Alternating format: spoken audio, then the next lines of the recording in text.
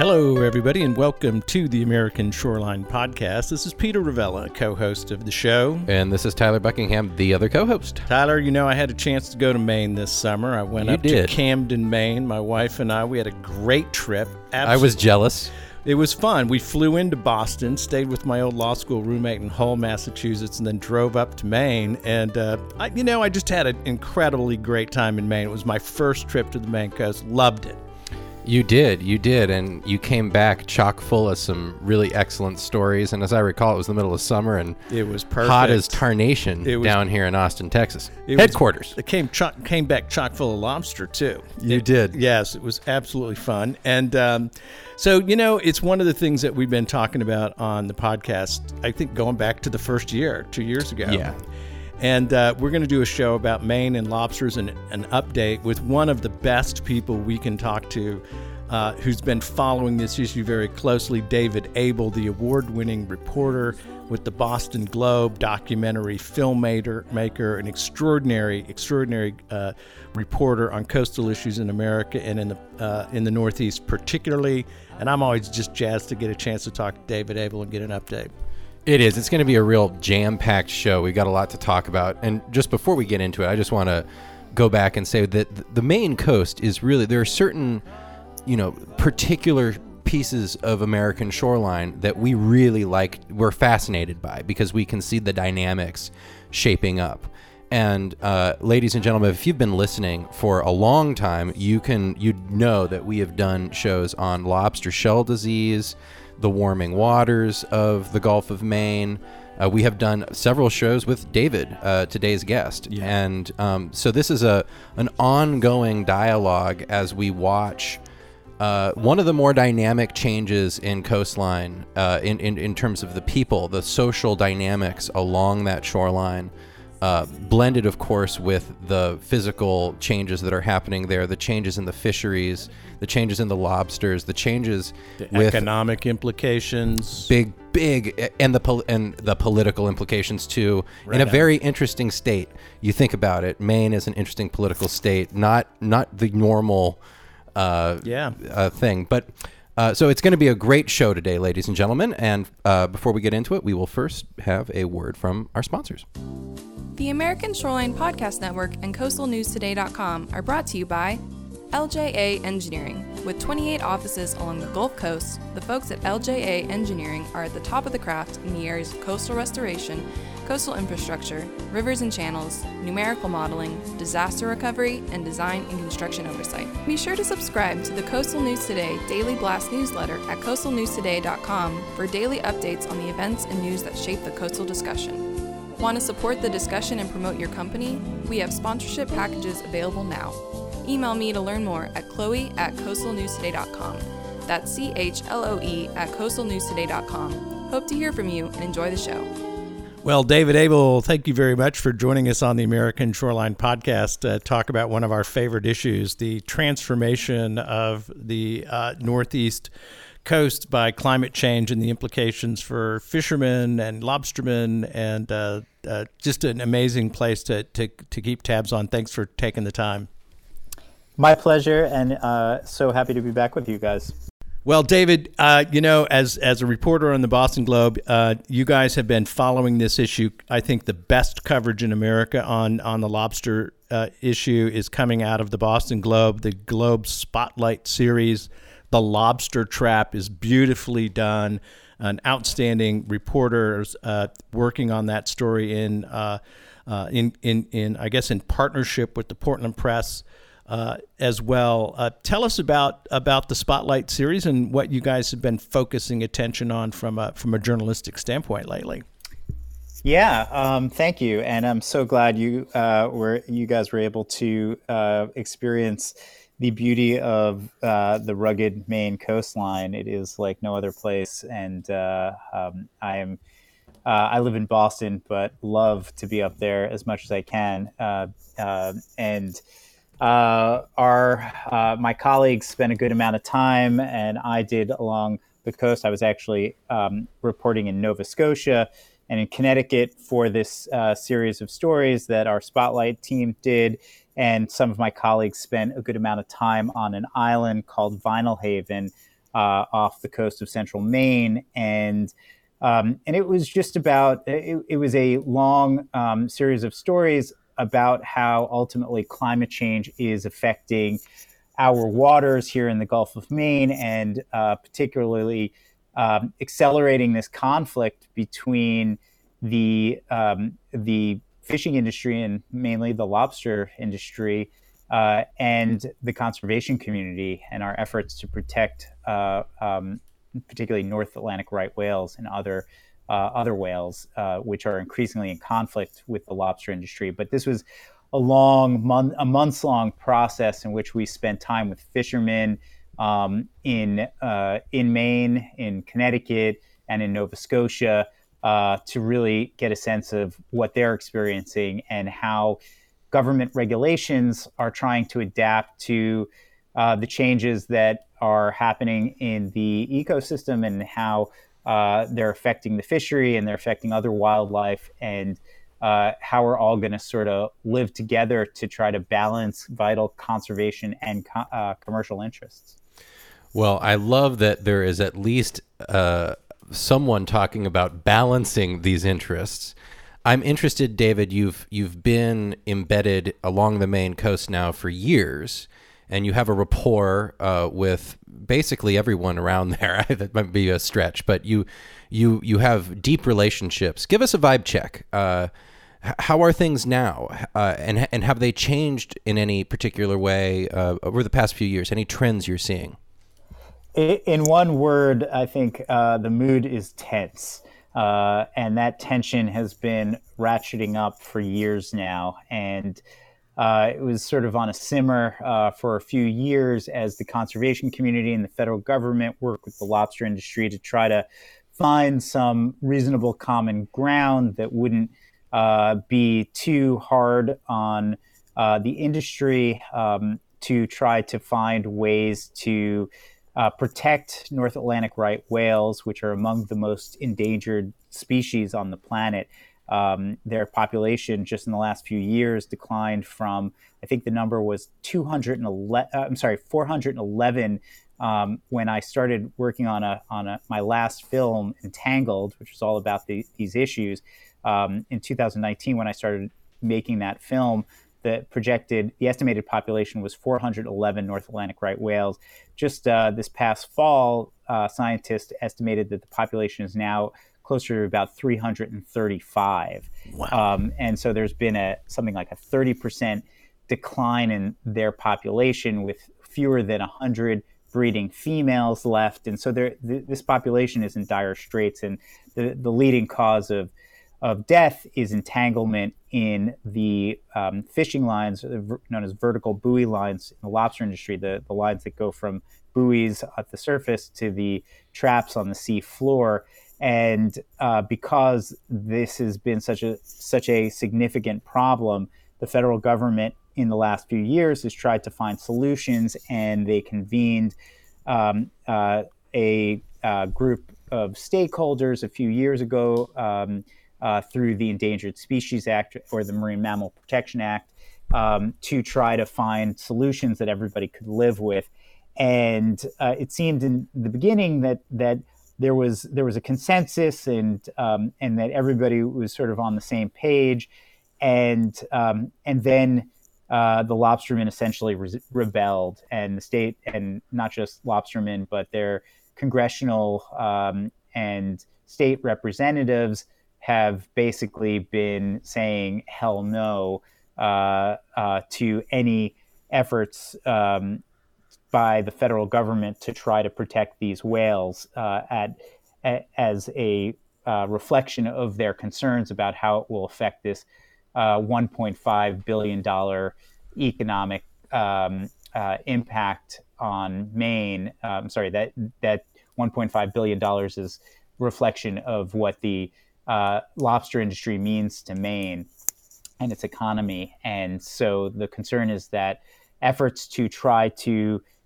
essentially reduce the impact of the industry on the whales could have a dire impact on this vital industry for the state. And so they've been fighting it. And that has caused all kinds of tension, and I could keep talking about this, but well, I thank you very much for the right whale population update. As I recall, when we first started covering this issue and talking to you a few years back, we were in the neighborhood of 400. Now fewer than 300. Those were the lobster war days. Those were the lobster war days. Yeah, down now to 335. This is a serious population drop for this population of critically endangered whales, fewer than 100 breeding females, as you've mentioned.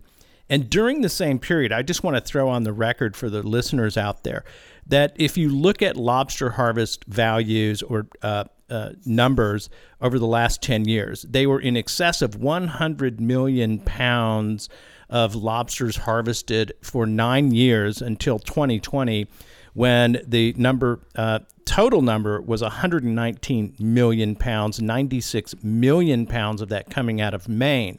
I mean, one of the things I'm curious about, David, is you're talking about the tension and the conflict between the industry. We know it is the most lucrative fishery in the United States, the Maine lobster, in terms of valuation.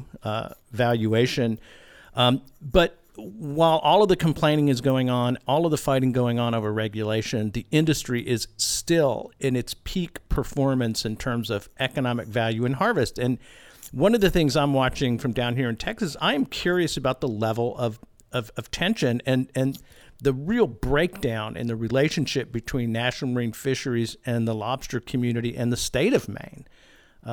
It just seems like there was a point where there was almost a consensus that there was almost a way to move forward, and now it's broken down. Enlighten us. What happened? Because the guys are still making a lot of money. Yeah, these are really good questions, and something I've tried to understand as well. So a few years ago, I was at this meeting that I was just talking about of this group called the Atlantic Large Whale Take Reduction Team, which brings together fishermen and state officials and federal officials and scientists and conservation groups, all to sort of try to hash out how to solve a difficult problem like balancing the conservation and commercial interests of the lobster industry and the health of these whales. And it seemed, that it was, the height of democracy in some ways, watching all of these people with different interests come together. And they all sort of came, there was not just a consensus, it was near unanimity. I think when they finally came up with a plan, all but one, and it was just someone from the conservation community who thought that the proposal didn't go far enough.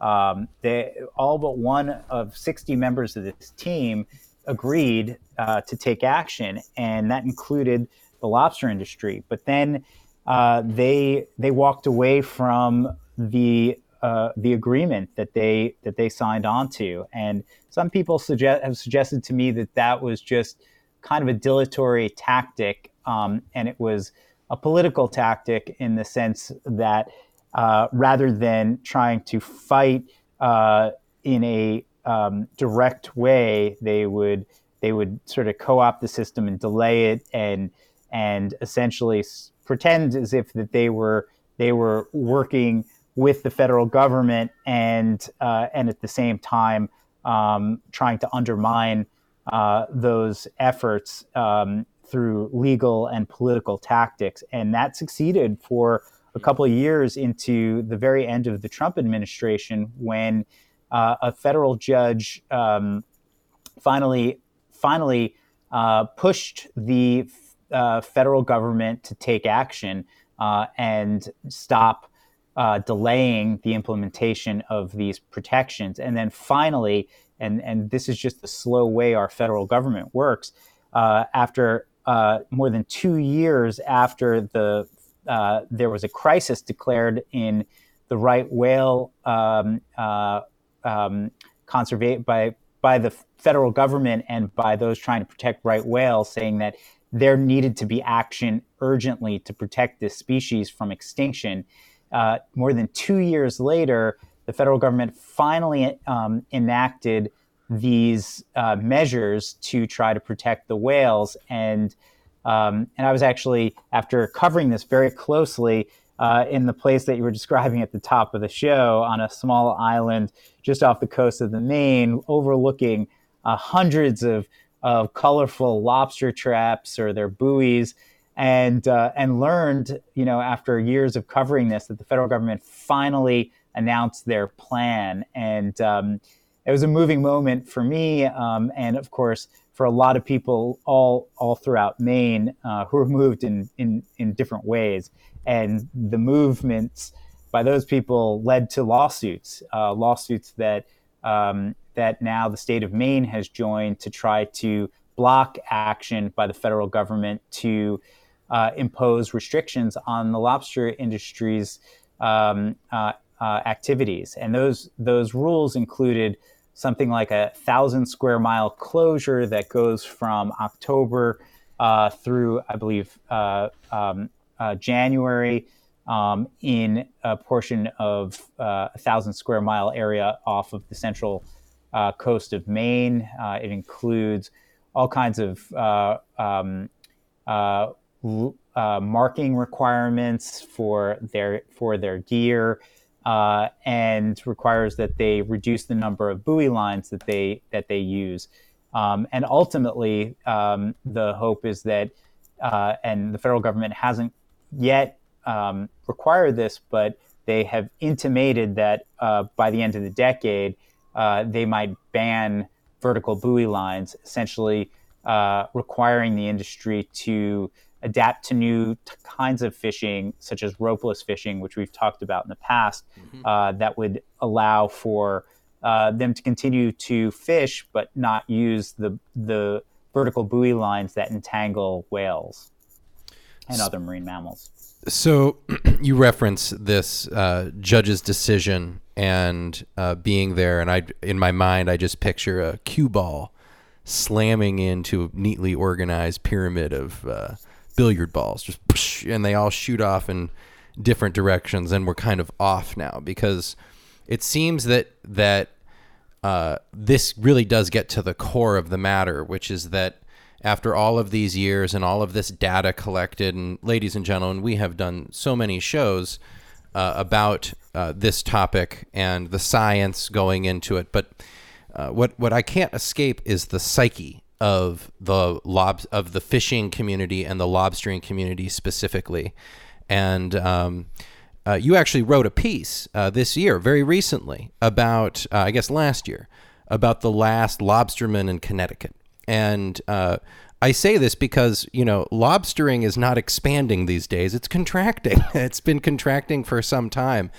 And I have always seen a psychological break here as this industry comes to, I don't want to say it comes to an end, Peter, but my Lord, it's changing. Yeah. The fishery is changing, and it has been changing for years, and it is coming to an end in Connecticut, And I just wonder, the psychological element here for the lobsterman is to what? Hang on? Is it a little Confederacy fishery that's just going to hang on as long as they can? To the last man. I mean, politically, I can't imagine that working in Maine. Go ahead. Well, there's a huge amount of money at stake for these guys, and so they have every reason to not let go, and they have a lot of these folks have a lot invested in this fishery. They have mortgages on boats and taken loans against their homes to finance their ability to fish, and so this is not just for them, but their kids and their grandkids. So there's a whole culture, and I don't think anybody wants to see that go away. It's just a question of whether it will adapt and how it's going to change as the climate changes. And as you noted, this is already taking place. And so there used to be a really vibrant lobster fisheries in the southern portion of New England, off the coast of Connecticut, Long Island Sound. There used to be a fishery that was worth tens of millions of dollars a year. And the story I wrote that was in the paper a few weeks ago was about the last full-time lobsterman of Connecticut and how sad it was to go fishing with him, to see him pull trap after trap of no lobsters. I think in an entire day I spent with him on the water, if I recall, he caught something like 16 lobsters, which is crazy. And the concern is that what's happening there is going to start spreading up the coast, and we've already seen the lobster catch decline in the southern portion of Maine and in Rhode Island and elsewhere. And we're also seeing sort of the march of lobsters move up further to the north. And I also, in the course of reporting this series for the Globe Spotlight team, spent a week in Nova Scotia, where now the lobster population has boomed. And so they are seeing the flip side of what the folks in Connecticut have experienced, which is they are seeing a huge surge in their lobster catch. And that's led to all kinds of other different conflicts, including a veritable lobster war of their own up there between commercial lobstermen and indigenous lobstermen. And it used to be that the commercial lobstermen there in Nova Scotia didn't really worry too much about the indigenous lobster fishery. But in the last couple of years, the indigenous fishermen there have been using their so-called treaty rights to fish out of the traditional government-sanctioned season for lobster fishing in Canada, which led to all kinds of violence and protests, and 2 lobster pounds owned by the indigenous fishermen being burned down, their boats set adrift, their lobster pots being cut and sabotaged. So we're seeing all kinds of different ways that climate change is in some ways exacerbating the way people live all along the coast from southern New England up to Atlantic Canada. Man, that is fascinating. And I think that's the right focus, David, is what we're witnessing here is a change in management, a change in the economics, the change in the fishery driven by climate, and our capacity to adapt and understand and adjust. And it's not going smoothly so far. When you're talking about the conflict between the indigenous lobstermen and the commercial lobstermen in Nova Scotia, it is the battle over the new value, the fact that this is going to be worth hundreds of millions of dollars in a region that is, which 10 years ago was not one of the main lobstering harvest areas. I want to know, I really want to know this, when I think about, I have a hard time not thinking that the lobster community in Maine understands what it meant to read the story of the last lobsterman in Connecticut. As Tyler says, this fishery is changing. There is an existential threat as the population of lobster shifts northward. And yet we see the Maine lobstermen and the state of Maine sort of directing their fire at the federal government as the threat and the problem to their existence, rather than opening their minds to the conflict that is happening over climate change, which is the driving force that's going to affect their long-term livelihood. Is there just something about it's better to beat up on the federal government than to take seriously the issues they're facing in terms of climate and right whale reduction? I mean, I'm it's a really good way of sort of crystallizing the issue, I think. There's a lot of money being spent on these lawsuits from not just the state, but from fishermen and their association, the Maine Lobstermen's Association and the Maine Lobstering Union. They're all raising money and a lot of money to fight and direct their fire at the federal government. and there's a lot of political capital also being invested in, the big bad ogre of the federal government telling the little, businessman known as the lobsterman, what to do and how to live his or her life, when really all that money could be used to try to transition the fishery to new technology that has already been tested and is being tested and has proven that it is really up to the task. And if we can, bring to bear all of this political capital and financial capital to help this industry make the transition to a whale-safe industry, then both can live in some harmony. I think that's the hope, and that is where things appear to be heading.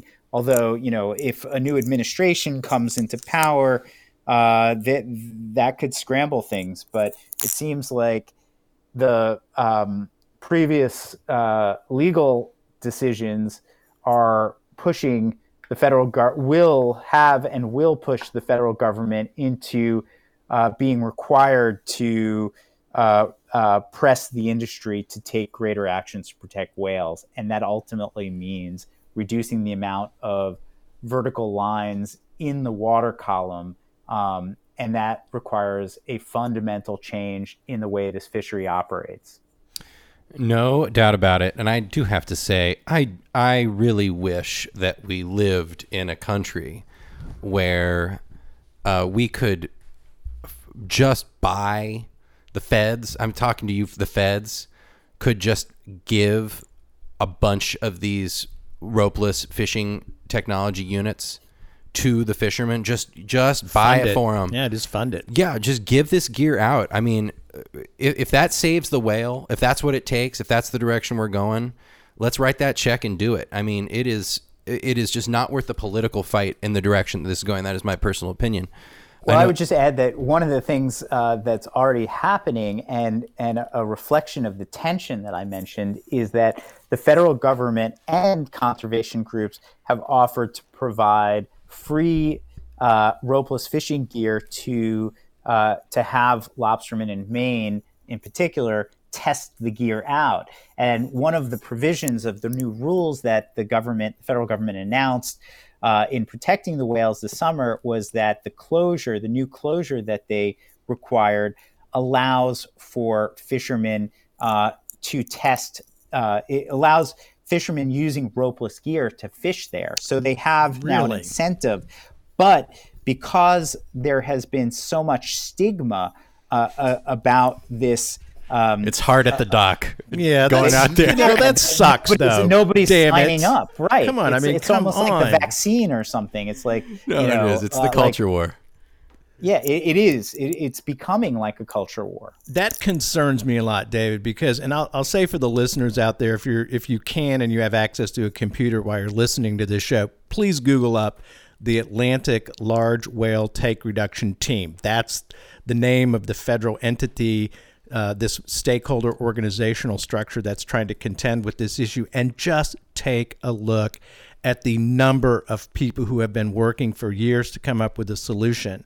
My concern, David, is this was a tremendous investment that the government, that the federal NOAA folks and NMFS had made in trying to come up with a collaborative solution, fact-based approach over the last many years. And it's the fact that it has broken down and descended into warfare. And you're right. The Maine lobstermen, the lobstermen are trying to raise $10 million for legal fees to fight the federal government. The investment that was being made in this system of responsible management has fallen apart, and it concerns me greatly. There's enough money here. There's enough of a viable industry. There is an alternative with ropeless gear, and yet it's falling apart. And I just doesn't give me hope that as climate issues and fisheries issues arise in other parts of the country, that we've got the capacity to adapt and adjust sensibly, because it looks like there's a solution on the table, but we can't get to it. Now it's open warfare, and it's pissing me off. I mean, there's 335 of these whales while we're arguing that shit's going bad. Right.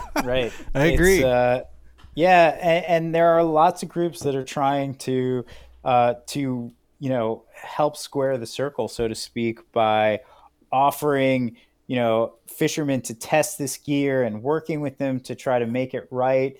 And we are seeing that to some extent, a more collaborative relationship here in Cape Cod Bay, which preceded Maine in having a closure to protect right whales for several months a year in the winter months.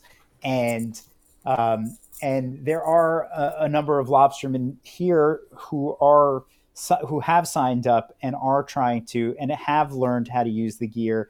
And the gear has, got some technical issues, and there are some political issues and some gear conflicts between different fisheries. Like, without buoys in the water, it's hard for other fisheries to know where the lobster traps are. So you have a dragger that might be, scraping the sea floor for ground fish, and they don't want to run afoul lobster traps that they can't see. And so having some kind of interoperability, or having the ability for different fishermen to be able to see on a chart plotter where all the gear is one of the challenges of making the system work on a large scale. But it's all of these things are under discussion, and the hope is that they'll be worked out in the not too distant future. I guess it would only be fair, and I do want to ask this question, which is, have the lobstermen proposed any sort of alternative solution that in your opinion or is backable by scientists and people on this? I mean, what do you think about that? I mean, do they have a leg to stand on? So in my last film, Entangled, where we delve pretty deeply into all of these issues, the state of Maine was compelled by the federal government to come up with a plan of its own, and it did make some suggestions of where they might reduce the number of buoy lines, and they allowed for and they required their gear to be marked in certain ways, and they offered to make other changes, but the federal government, in response to their plan, said it just didn't do enough to demonstrably and significantly reduce the risk or the threat to North Atlantic right whales. And so the federal government under the Trump administration rejected their proposal, saying it wouldn't go far enough. David, do we know how many lobster lines are? Obviously, the lobster season runs, I think it's from the spring, somewhere around April. I'm just going to go through the year. It changes the location and things. But do we know anything about how many total numbers of lines? I hear there's millions, but is there any data that could tell us in a season how many lobster trap lines are likely to be vertically in the water off of Maine? Yes, and my understanding, and this comes directly from the state of Maine, their data is that there are in the nature of 5 million throughout the course of a year existing buoy lines in the Gulf of Maine. Wow. It's a big number. A lot of them are near shore at the beginning of the season and not where the whales are, but over the course of the year, there's 5 million. Right. One of the things that strikes me in tracking the issue and the reporting on it is the assertion by some lobsterman groups that there is no evidence that lobster lines are a contributing factor to the decline in right whale population. That is an incredible insertion to me and indicates to me the level of breakdown. Real wedge there, because the feds are arguing that it's directly related to... It is. And I mean, are you hearing that argument? And how the hell can these guys make that argument? Because I think it's absurd. So, so you hear repeatedly from lobstermen, their trade associations, and from their representatives in state and federal government in Maine that there should not be an imposition of these regulations because there is no evidence that the Maine lobster industry is contributing to the mortality or serious injuries of North Atlantic right whales. And the fundamental problem with that assertion is that very, very little gear has been attributed to directly linked to a specific fishery. And the reasons for that is, while we know that for North Atlantic right whales, more than 85% have been scarred by entanglement, and we know that a majority of those that have been entangled more than once, and we know that the leading cause of death over the last 2 decades of North Atlantic right whales has been entanglement in fishing gear. And by the way, other whales like humpback whales and finback whales and loggerhead turtles, they also get entangled in fishing gear, in particularly vertical buoy lines. So it's not just these whales. The fundamental problem is that until the federal regulations just took effect, there was no requirement that that any state identify their gear. So It was indistinguishable. A rope that would come from Maine or from Massachusetts or from New Brunswick. So nobody was able to link a lobster pot from, that look identical if it comes from off the shores of Cape Cod or off the shores of Nova Scotia. And so everyone was using basically the same kind of gear. Now different fisheries have to mark their gear, and they use different kind of rope, like different colored rope, that will reflect, what state the rope might be coming from. And my understanding was something like only of the rope that has very few of the gear actually is recovered from entanglements. And of that gear, I think like only 4% of entangled whales have had gear recovered from them. And wow. I think, and then of that, only 1% has been able to be linked to a specific fishery. Wow. So the argument that, the state where 90% of the lobster traps and the lobster lines come from isn't somehow responsible is I think, in the words of many scientists I've interviewed over the years, unlikely or absurd. Total bullshit would be another way to say it.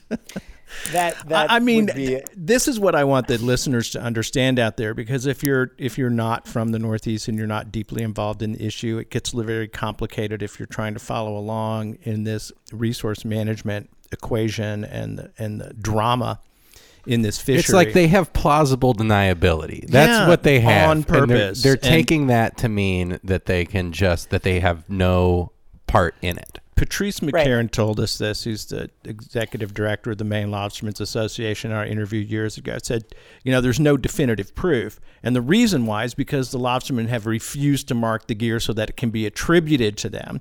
But precisely. And that's the disingenuous part about this. And as you say, there's 5 million lines in the water. This is the major density of lines in the right whale transit areas. The idea that the Maine lobstermen have nothing to do with the decline, when 80%, as you said, of the whale population shows evidence of scarring and multiple scarring episodes of being entangled. I mean, this is just nonsense, and And I just, I just wish these people. I hear your come frustration. on. I hear your frustration. There's an answer to this. Yeah. I'm sorry.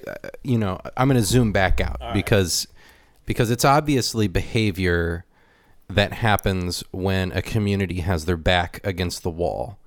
And, that's why we're studying it. And that's why we're following along with the people of Maine and the whales that come through there. And we are watching a psychology. I'm going to circle back to that. And what we're seeing as this in this reaction is the opposite of harmony. I mean, it is dissonance, almost deliberately, is what you're describing. And that's why we're talking about culture war. And this is broader in America. I mean, we see it on the American shoreline, sure, but this is a broader American thing right now. But truly, with climate change and with a changing climate and with our infrastructure, our socioeconomic systems in communities, the infrastructure designed to accommodate those things, as those things get pressed and stressed, if we silo off and go and build walls around our little, industries, we will all hang separately, as whoever that was who said that. I think it was Benjamin Franklin. Was it John Paul Jones? We will all hang together, or surely we will all hang separately. Or what was that? I think it was Benjamin Franklin. Was it? No. I think it was Blackbeard.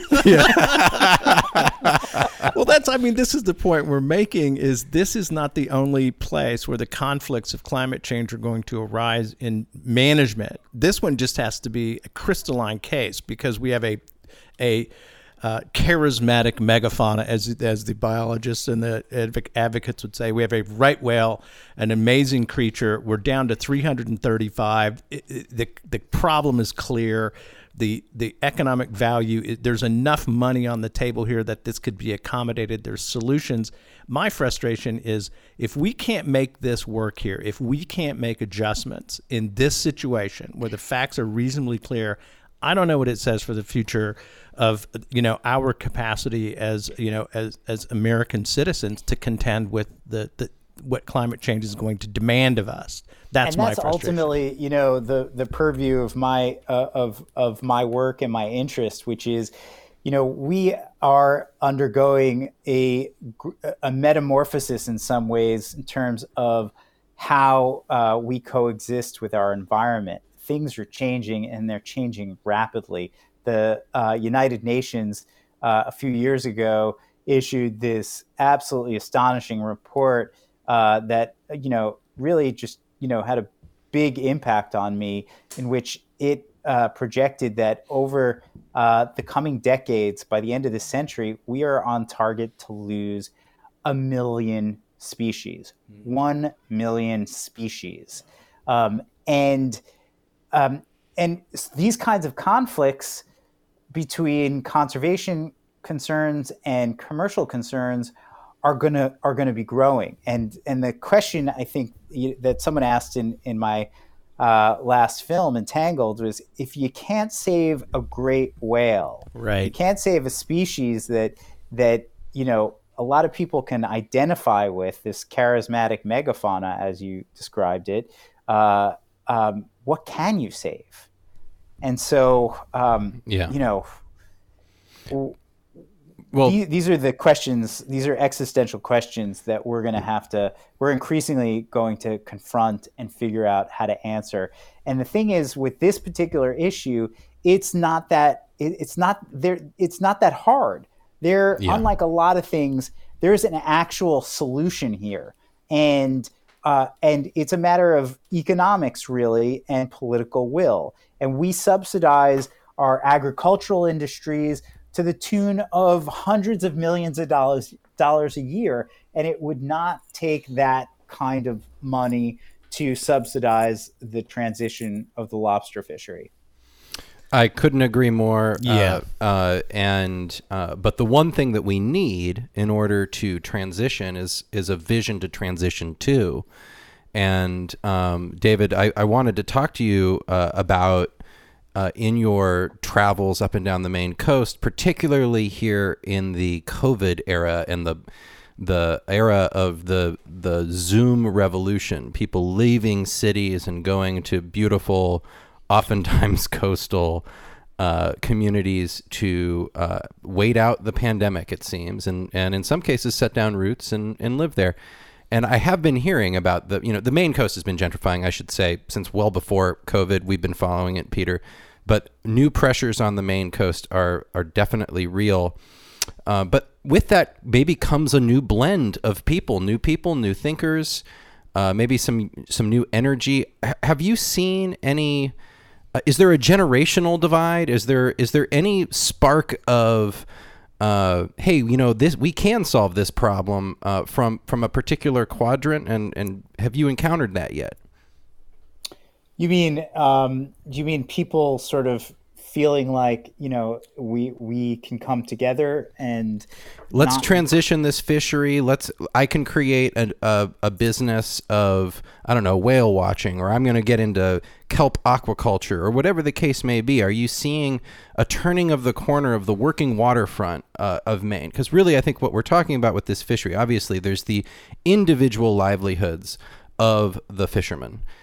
And then we have and the broader economic impact of that. But then there's this bigger kind of social identity piece of the working waterfront, the identity of the waterman in Maine.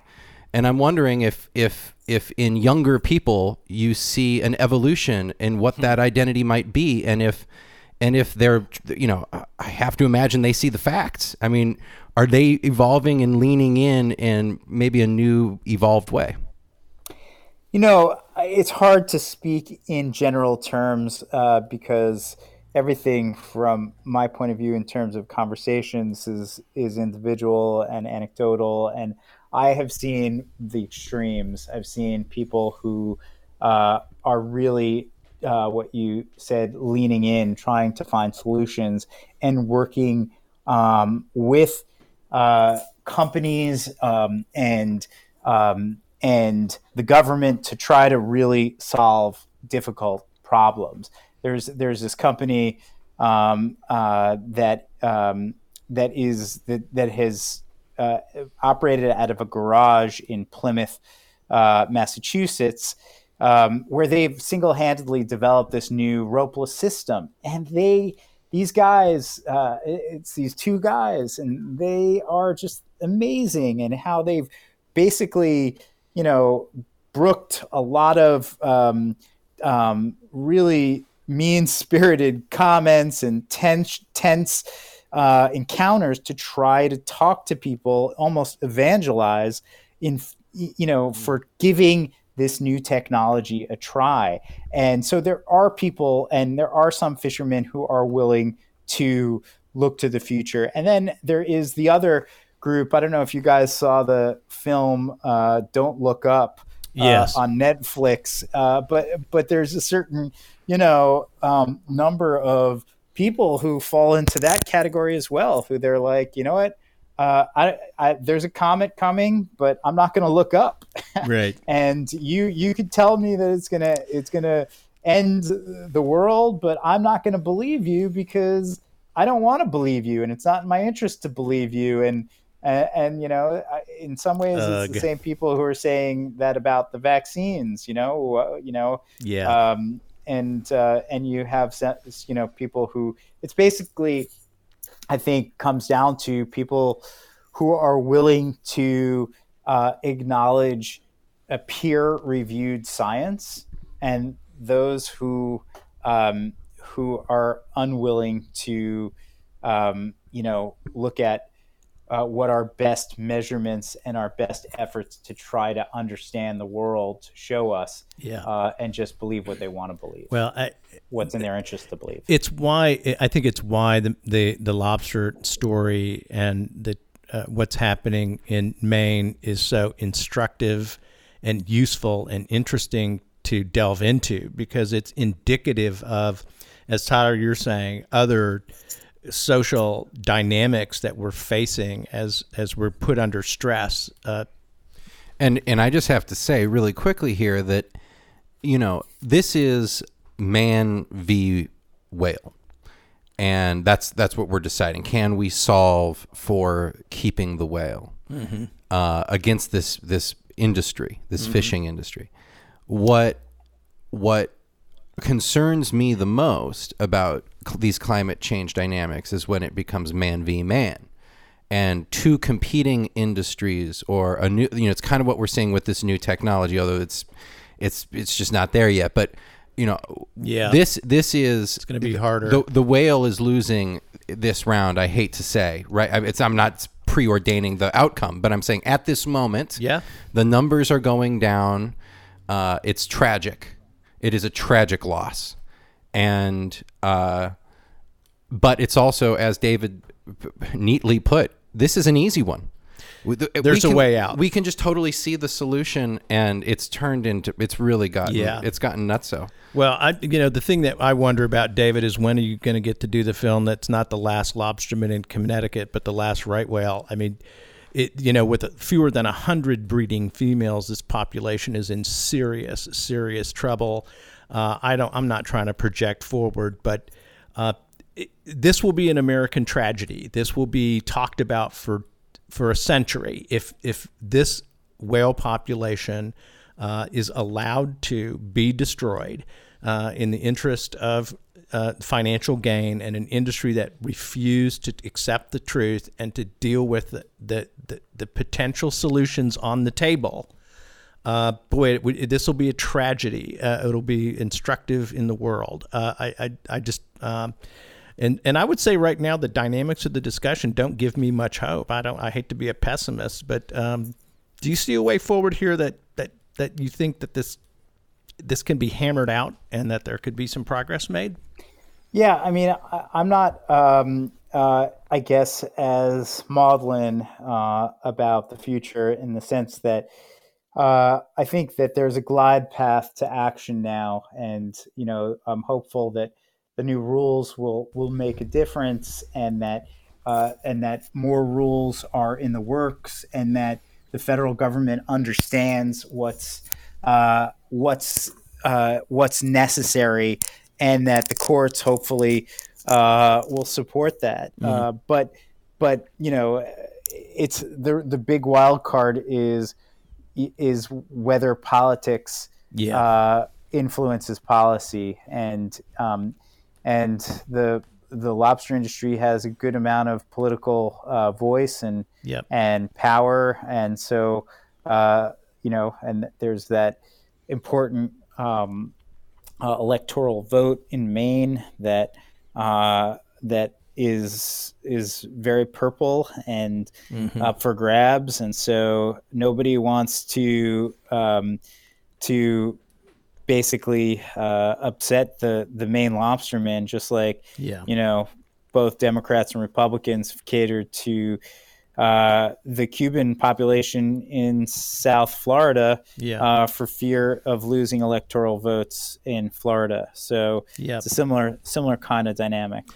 Well, so much appreciate your perspective, David. And before we wrap up, I really want to touch base on your films. And for the listeners out there, David's documentary film resume is extensive and really amazing. 5 films: Undaunted, Sacred Cod, The Gladesman, which is about the Florida Everglades and the watermen in that area, Lobster Wars, which was an outstanding film about the conflict over lobsters, of course, and Entangled, his latest film. And David, I understand you have a couple of more in the works. Can you tell us what you're working on now? Yeah, so I'm working on 2 new films, one of which is a cross-section of my previous films in some ways about lobster and whales. And I'm not going to say too much about it, but in short, it's about this very unique person who does something that just about nobody else does anymore. And he's a commercial lobster diver, and he goes deep into the water off of the tip of Cape Cod and pulls up bags of lobster in a place where great white sharks now are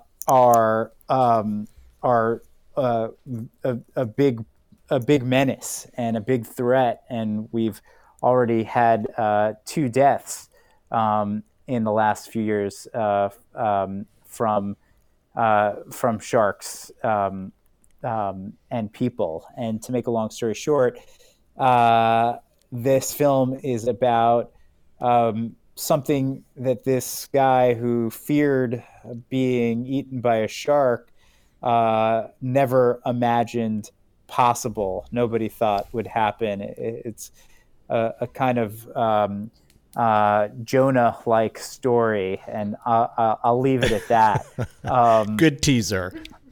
And another film I'm working on is about climate change and particularly sea level rise, and it's about how my city here, the city of Boston, over the last 2 decades, made a decision to spend billions of dollars building an entirely new urban district at sea level along the coast on landfill, arguably in the bullseye of rising sea levels. And they called it the Innovation District. But a lot of people now call it the Inundation District, and that will be the title of the film that I'm working on. And it's all about the challenges of living, in a coastal city, and what and the choices we've made, the choices we're going to have to live with, and what the future is likely to bring in the not distant future. Wow. The Fourth Estate, the hallmark of American democracy, the thing that helps make this society run well is great, effective investigative journalism. David, you're one of the people who do that for this country, and to cover complex issues and bring it to the public in understandable ways through your job as a reporter at the Boston Globe, but also as a filmmaker. It's a great service. It's needed.